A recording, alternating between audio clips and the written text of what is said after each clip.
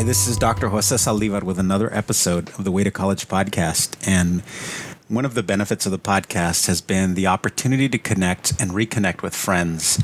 And so today I have on a very special guest. I met this person back in 1999, I think is when we met. And fortunately, we've managed to stay somewhat in touch, I think.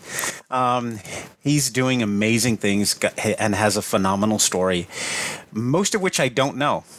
I know the early part of the story. I think up until about the year 2001, 2002, and so I'm eager to share this space with him and for him to share his story with us. So Alvaro, why don't you introduce yourself to our guests and to our listeners? Hey Jay. Yes, my name is Alvaro Arce, and I'm a lawyer on the digital music team at Meta, formerly known as Facebook. And I've been doing digital music licensing for about, 10 years now. And prior to that, I was doing general corporate law work in New York City. And yeah, it's a pleasure to be here. Alvaro, thank you. Alvaro, I generally have one question for all of my guests. All of my interviews start off with the same question.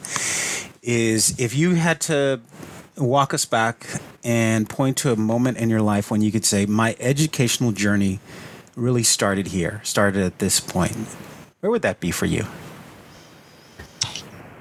Wow. I think for me, my educational journey started really with my parents. I think it started when my earliest memories are of my parents, sort of going to work and coming home from work pretty tired. They had, sort of blue collar jobs. My mom was mostly a stay-at-home mom, and the kids mostly out of trouble.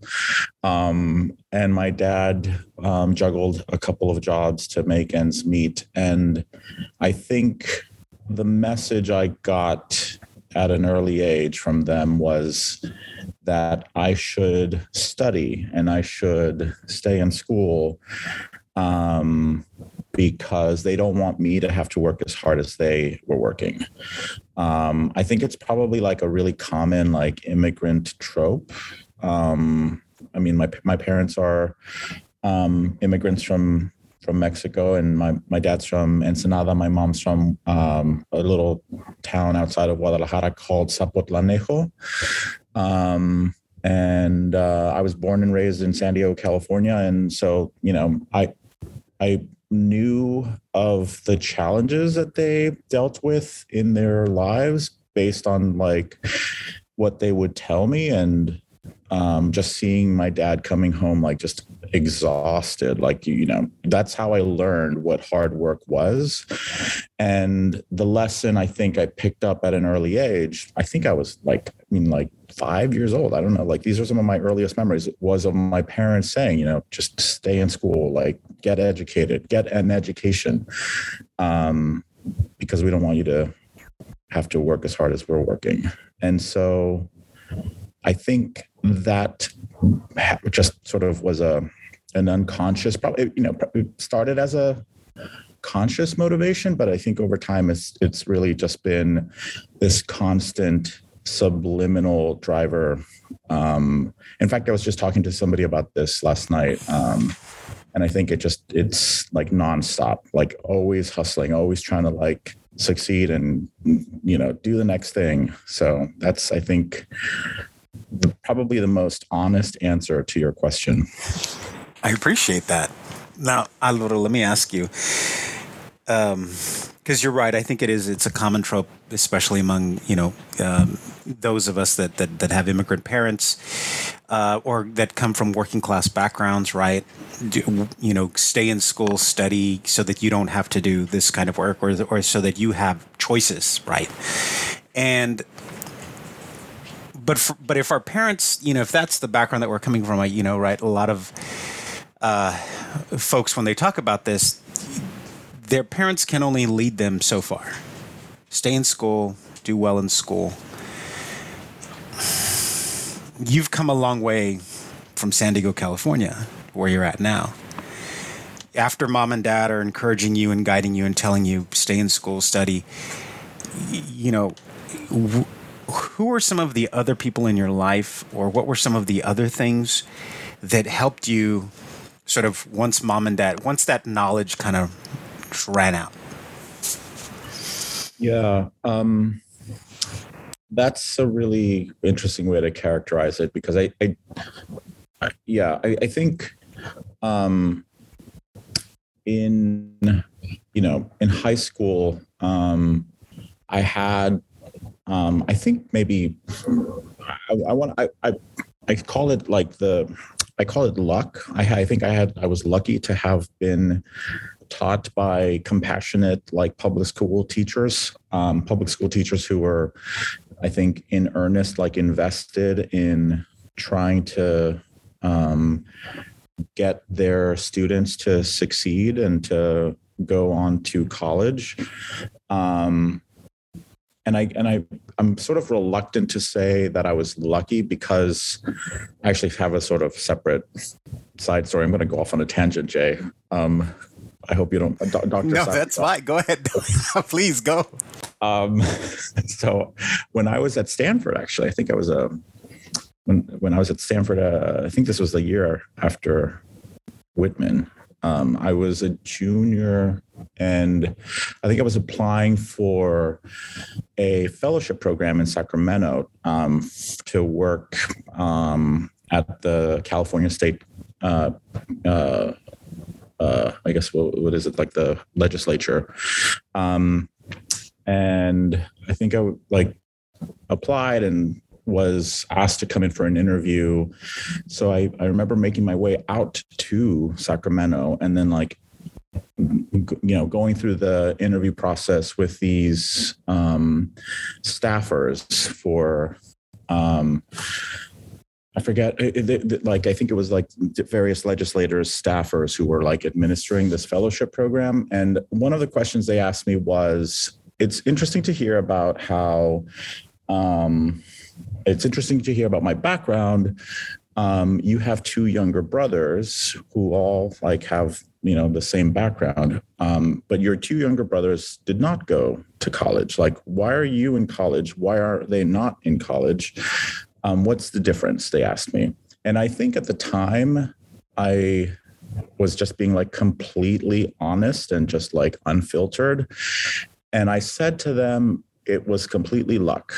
It was just luck. And I explained that by saying that I really had the privilege, or I was lucky to have had the right educators, the right people sort of guiding me along the way, who intervened and who would help to sort of tell me, make sure you study for the PSAT or whatever it's called now. Maybe I'm showing my age. And who would encourage me to take the SATs and to apply to certain schools. These are people who had a direct material impact on my life. And I'm not certain that my brothers had the same kind of intervention or opportunity. They went to different schools. And I don't know, for whatever reason, they didn't go to college. I did not get that fellowship. I was not accepted. And I think it's because of that answer that I gave, because I think for a lot of hardworking folks like you and me, the idea that success could somehow be left up to chance is not a really popular narrative, I don't think. And I realize now in retrospect that I probably didn't answer the question entirely correctly. I probably should have said, I worked hard. Yes, I did work hard in school, but regardless of how hard you work, I think there is nonetheless some other like portion of success that is attributable to being at the right place at the right time and having the right kinds of influencers in your life. And to this day, like I still keep in touch with those influencers from my high school days. My high school history teacher, Lynn Frankenberg, I still keep in touch with her.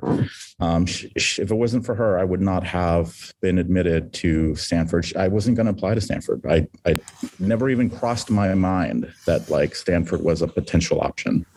And she insisted. And well, I guess the rest is history. I appreciate you characterizing and framing it like that, because I think there's a lot of truth to it. I certainly agree. I think I wouldn't have gotten into Stanford. I wouldn't have applied to Stanford without the influence of one teacher who pulled me out of class and said, "Did you apply? No. Come with me. I'm going to put you in a closet and you're going to work on this application." But if that person had not intervened, I would have never applied. If that person had not intervened, I think in the lives of many of my friends, they would not have attended the schools that they attended. So I think I appreciate your answer, and I completely agree. Now, that being said, you have these people, we have these wonderful people that intervene and get involved in our lives and see something in us that maybe we don't see in ourselves, right? Having these people push you and encourage you, you've got your parents' hopes and dreams riding on you, right? At least they want you to do better, right? I think they all want us to do better, right? You missed your calling as a script writer. I'm working on that. Yeah. But what were your aspirations? 17, 18-year-old Alvaro Arce, about to embark on a, Stanford University. What are your aspirations at that point? Gosh, that's really interesting. I think when I was 17 or 18, I didn't know up from down or left from right. Like the world was a lot smaller when I was 17 or 18. I think maybe you can identify, but I think coming from San Diego, it was me and my family and the high school, on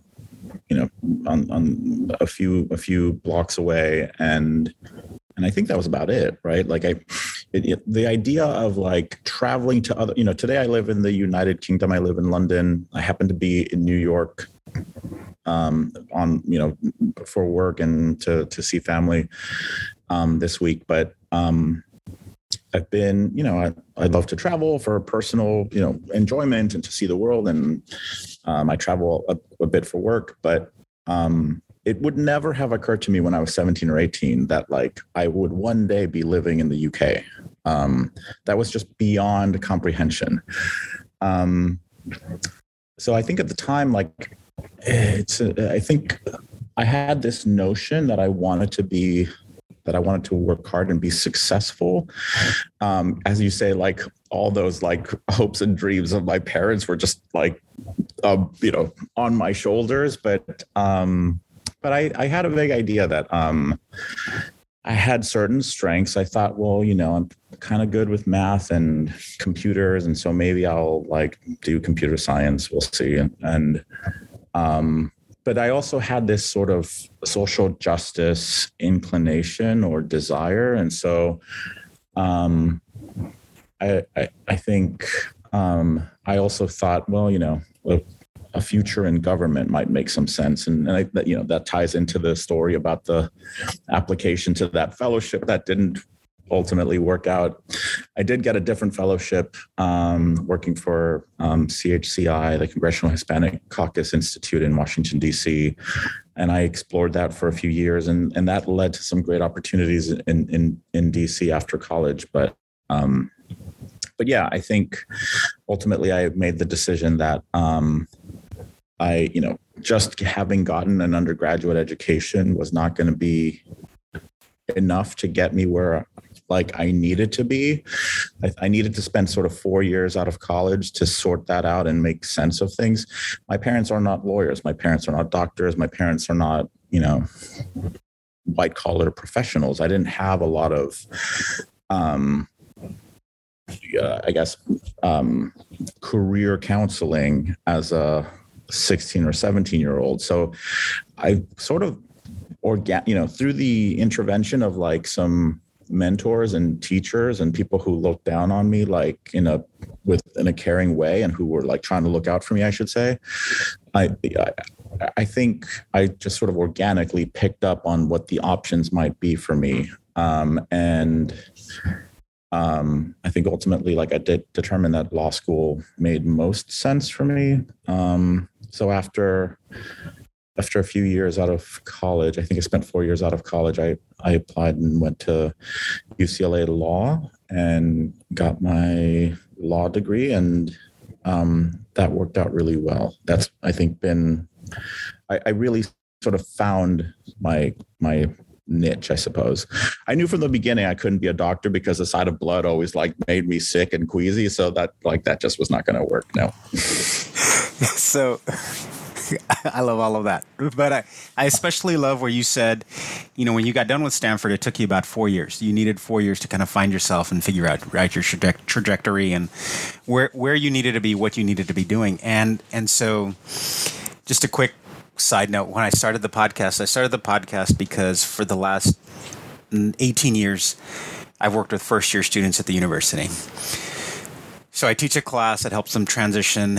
And what I found was students often come in incredibly anxious, feeling like they have to know what they're going to do with the rest of their lives. And in Texas, the school system now is such that students can take 2 years of community college free. So we have students that are coming in with associate's degrees, but then all of a sudden now, having taken 2 years of courses, are like, I don't want to do this. I want to do something else. But they feel the pressure because, well, folks have invested in them and they've got 2 years of this stuff. And they've got to identify early on. And so, I spend a lot of time reassuring my students and tell them, look, you're 18, 19, 20. And I share my story all the time. And I always tell them when I was graduating, I didn't know. Luck. I was in the right place a lot of times, knew the right people, things fell into place for me. And I always try to encourage them to learn as much as they can, develop as many skills as they can so that they can do different types of things, right? And so I really appreciate your story because I at least with the students that I work with and the students that I see, they're coming in and with, and being told a narrative that, well, you've got to figure it out. That's the way that'll ensure your success. And so, I appreciate your story. I appreciate you sharing that and being honest about that. So yeah. Thank you. Thanks, Dr. Saldivar. I appreciate that. I also don't want to suggest that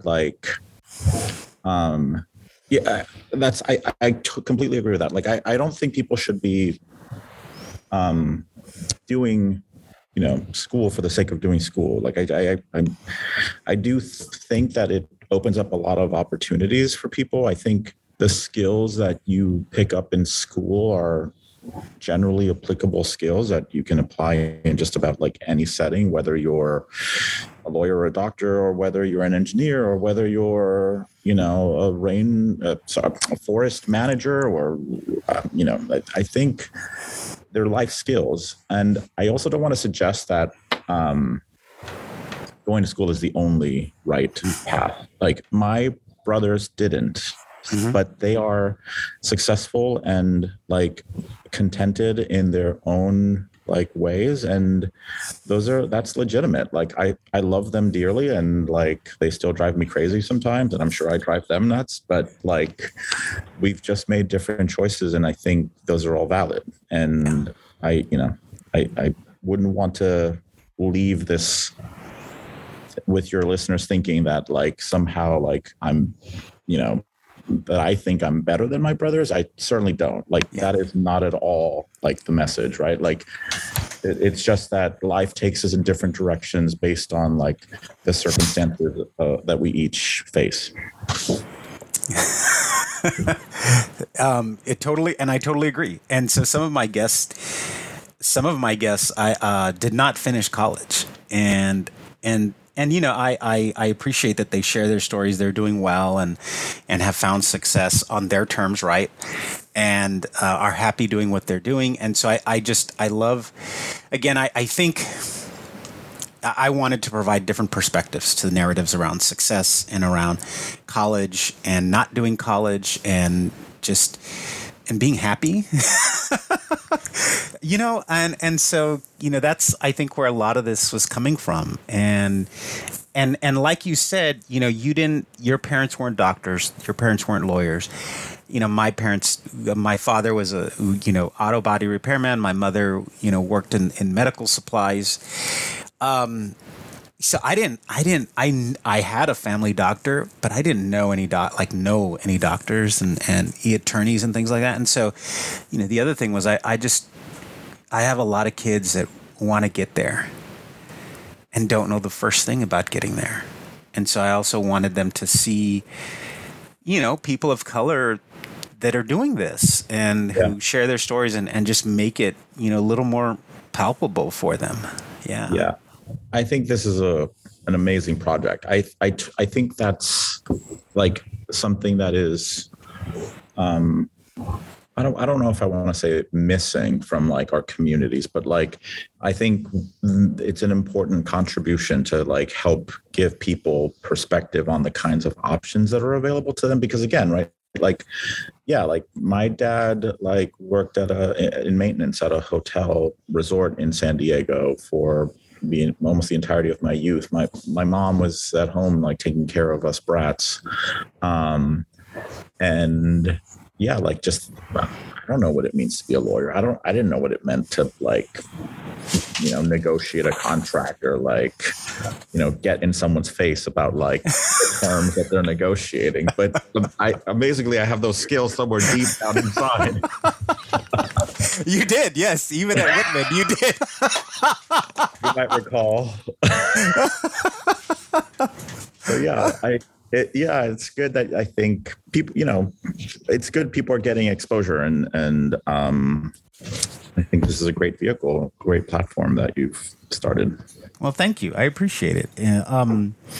Alvaro, so your story, right, to the point that you didn't know what it meant to be an attorney, but you mentioned while you were in school, you had this, definitely interested in social justice, interested in government. Getting into law school, at that point, was government still, what you were interested in, or? Yes, that's an interesting question. Yeah, that's a great question. So when I was between, I guess, college and law school, I spent 4 years in DC just trying to, sort of explore what the options might be. I mentioned the Congressional Hispanic Caucus Institute. I was very privileged to have been a part of that program. And I did a 1-year fellowship, which then translated into becoming like a junior staffer in a committee in the Democratic leadership in the Senate. And that was just amazing. That was like a great experience. But I mean, like when you're a junior staffer, you're like junior. I mean, I'm like bringing people their newspaper sometimes and like, doing some research and preparing memos and getting stuff for the senior staffers. But like, I remember one time I was asked to bring a senator's handbag. I was like, okay, like it's going to be a long trajectory up. But I think at some point I made the determination like I needed to go and get more education to sort of like try to fast forward my career aspirations, to try to like change the world and make it better for people like my family. And so then I started to think about like whether I'd met some lawyers. There was a lot of lawyers in Capitol Hill in the Senate. And so I met a lawyer in DC who had suggested that I might want to look into law school as a potential next step. And he sort of got me thinking, oh, I guess I could apply to law school. Like maybe that's something that I could do. And so I started to consider it seriously. I took like an LSAT prep course. When I started in law school, I think I was still oriented to do like social justice stuff, but I was also, feeling like I was starting a different chapter. I think at that point, a much better student than I was when I was at Stanford. By some miracle, I got out of Stanford with a degree. But in law school, I think I really hit my stride. I think maybe because when I was working on the Hill, I knew what it was to do like a 9-to-5 kind of job. And I realized like, oh man, this sucks. Like school was amazing. So I went to law school with that kind of thinking. And I guess, again, with an open mind, I was just sort of trying to consider all of the potential like options and just looking at thinking, they tell you at the very beginning, like there's sort of two paths. You can either go into litigation or transactional work. I mean, like in theory, there's also like a third path, which they don't really talk about all that much because it's a much more challenging path. But there is this sort of social justice, like nonprofit pro bono path. But I think the vast majority of law students, I think, go to do big law work or corporate law or litigation. I'm sure I'm getting that wrong, but at least it felt like at UCLA, a lot of the folks were going in that direction. I guess let me just get to the point and answer your question. I feel like I'm rambling. In property law class, my first year, we were reading a case about copyright infringement. The estate of the woman who had written Gone with the Wind was suing this Black author that had written a parody of Gone with the Wind. She called her parody The Wind Done Gone. And it was, I guess, a parody of Gone with the Wind, but written from the perspective of the Black characters in Gone with the Wind. And in order to write a parody, you have to be able to sort of refer to the original material so that like people know like what you're parodizing. Mm-hmm. And I was eating up this court case. I was just like reading it and like gobbling it up because I was like, this is so interesting. Like page after page of this court case where this judge is like analyzing the text of the parody and comparing it to the text of the original work. And like, he's analyzing like did the second author have to copy so much? Because copyright infringement is like taking someone else's work and then like selling it or making it available as your own. So like strictly speaking, like she had copied a whole bunch of the original, but in the law expressly lets you copy for purposes of parody. Like it's one of the permitted, carve outs, I guess, or defenses to copyright infringement. So it was just this really interesting case. And I was like, this is amazing. This is exactly what I want to do. And it like a light bulb hit or lit up. I'm mixing my metaphors. And I realized like I want to do copyright work. And I want to do intellectual property. And so that's, I think, when I first had an instinct that like, I wanted to use my law degree, but like in a creative way. Mm-hmm. And so after law school, I did the obligatory like big law, corporate law work for a couple of years. That was a very long-winded answer, wasn't it? No. That it was a very interesting story, and what is it? I don't know how they characterize it. Right, that moment when you catch lightning in a bottle, or right? You that case. Like reading that case, studying that case, and boom, that's what I want to do. Yep. Right. And so, by the way, she won the case. The Win Done Gone, now available on Amazon, whatever. I actually have no relationship to this. I don't want your listeners to think I'm like trying to sell something. No, I have no skin in that game. They're going to run and do a search as soon as they're done listening. They might stop right now at this point and go. No. I mean, yes, by all means, but like only if you want to. So you've been doing this work now for how long, Alvaro? I've been doing it since about 2012. So this is my 10th year of doing digital music. Wow. I love it. Yeah. It's fun.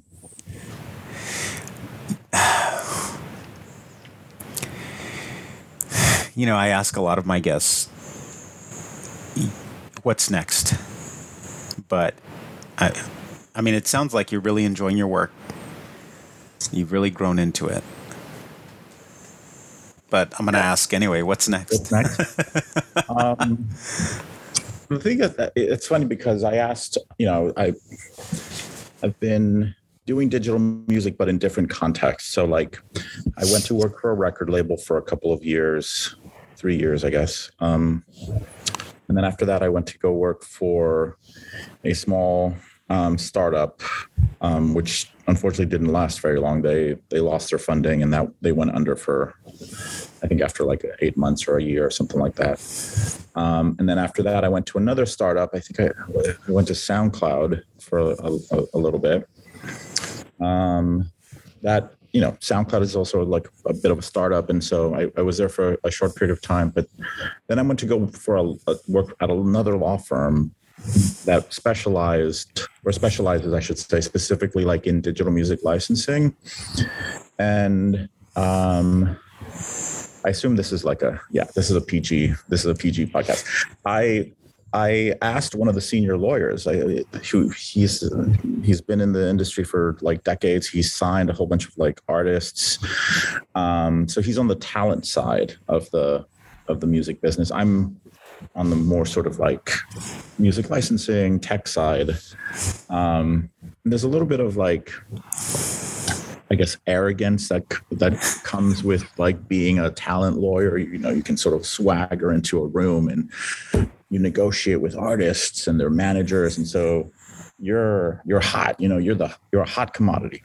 And they, I think, tend to think of us like licensing lawyers as like the geeks that are in the back, like looking at these contracts or whatever.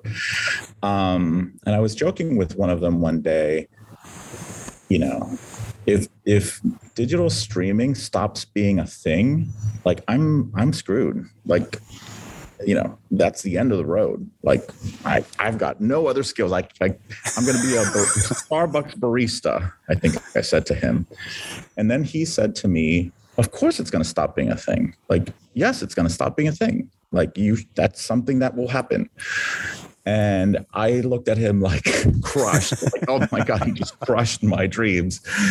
And then he said, it's going to stop being a thing, but then there's going to be a new thing. And then you pivot to that and you lean into it and you just grow and you keep moving and you keep hustling. He's been in this business for a long time. And I think from his perspective, first, it was records and then CDs and then like Napster and then like MP3s and then now streaming. So from his perspective, like, of course there's gonna be something else. Yeah.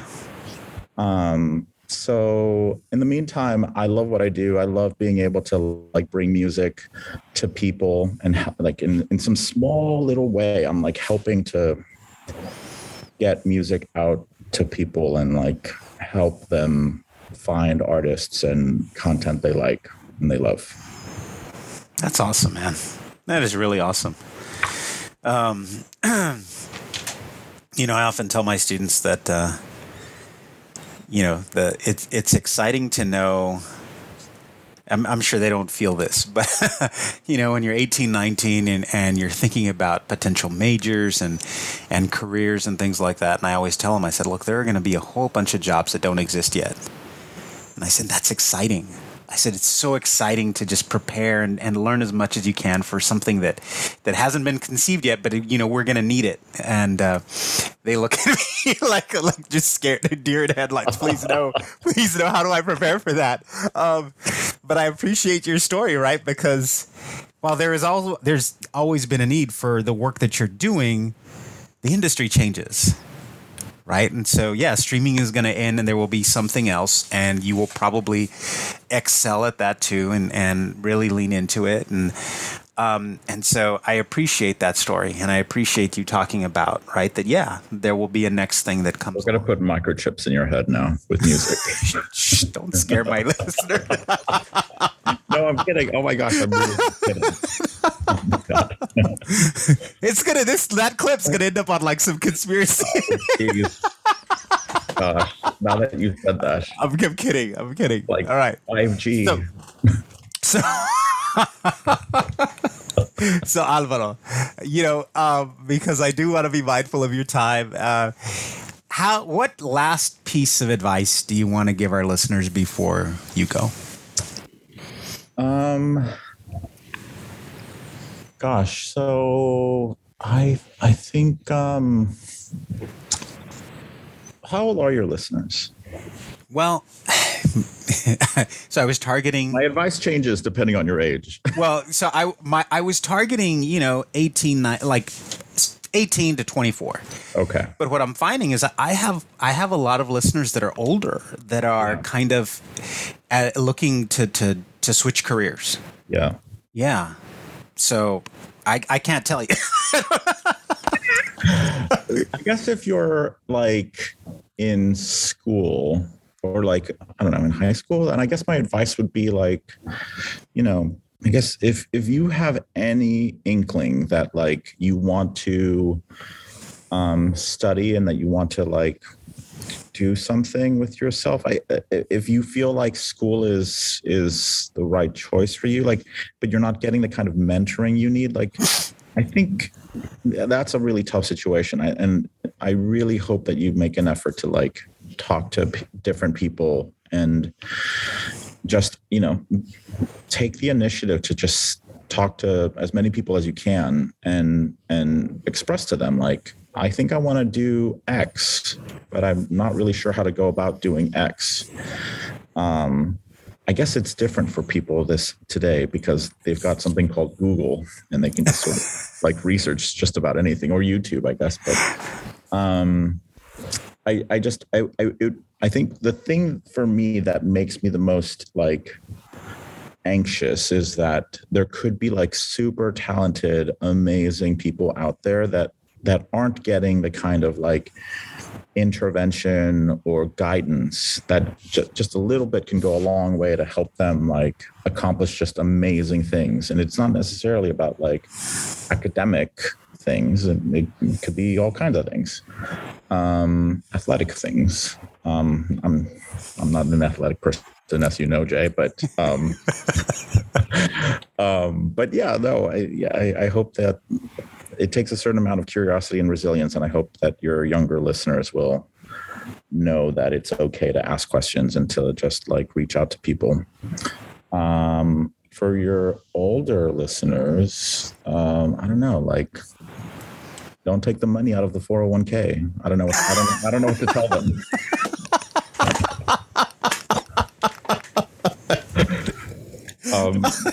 Yeah. Good to know. I had a meeting with my financial advisor this morning. Good. Well, I'm glad I could help you there. Yeah, thank you. That was it. How fortunate for me. Keep those invested. Yeah. Retirement Alvaro, is on us. Yeah. Alvaro, thank you so much. Thank you for your time and your story and your wisdom, because there was a lot of wisdom there. What? Yeah, absolutely. You're being really generous, but I was no. I'm telling you stories. Yeah, I appreciate everything.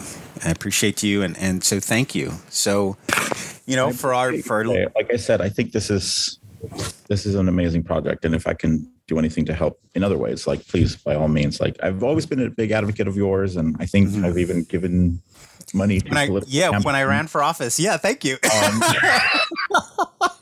I'm not trying to hang that over your head or anything, but you. No. I'm kidding. Where's my beer? But next time I'm in the UK. Next time in the UK, there's a pub around my place. Yeah. There we go.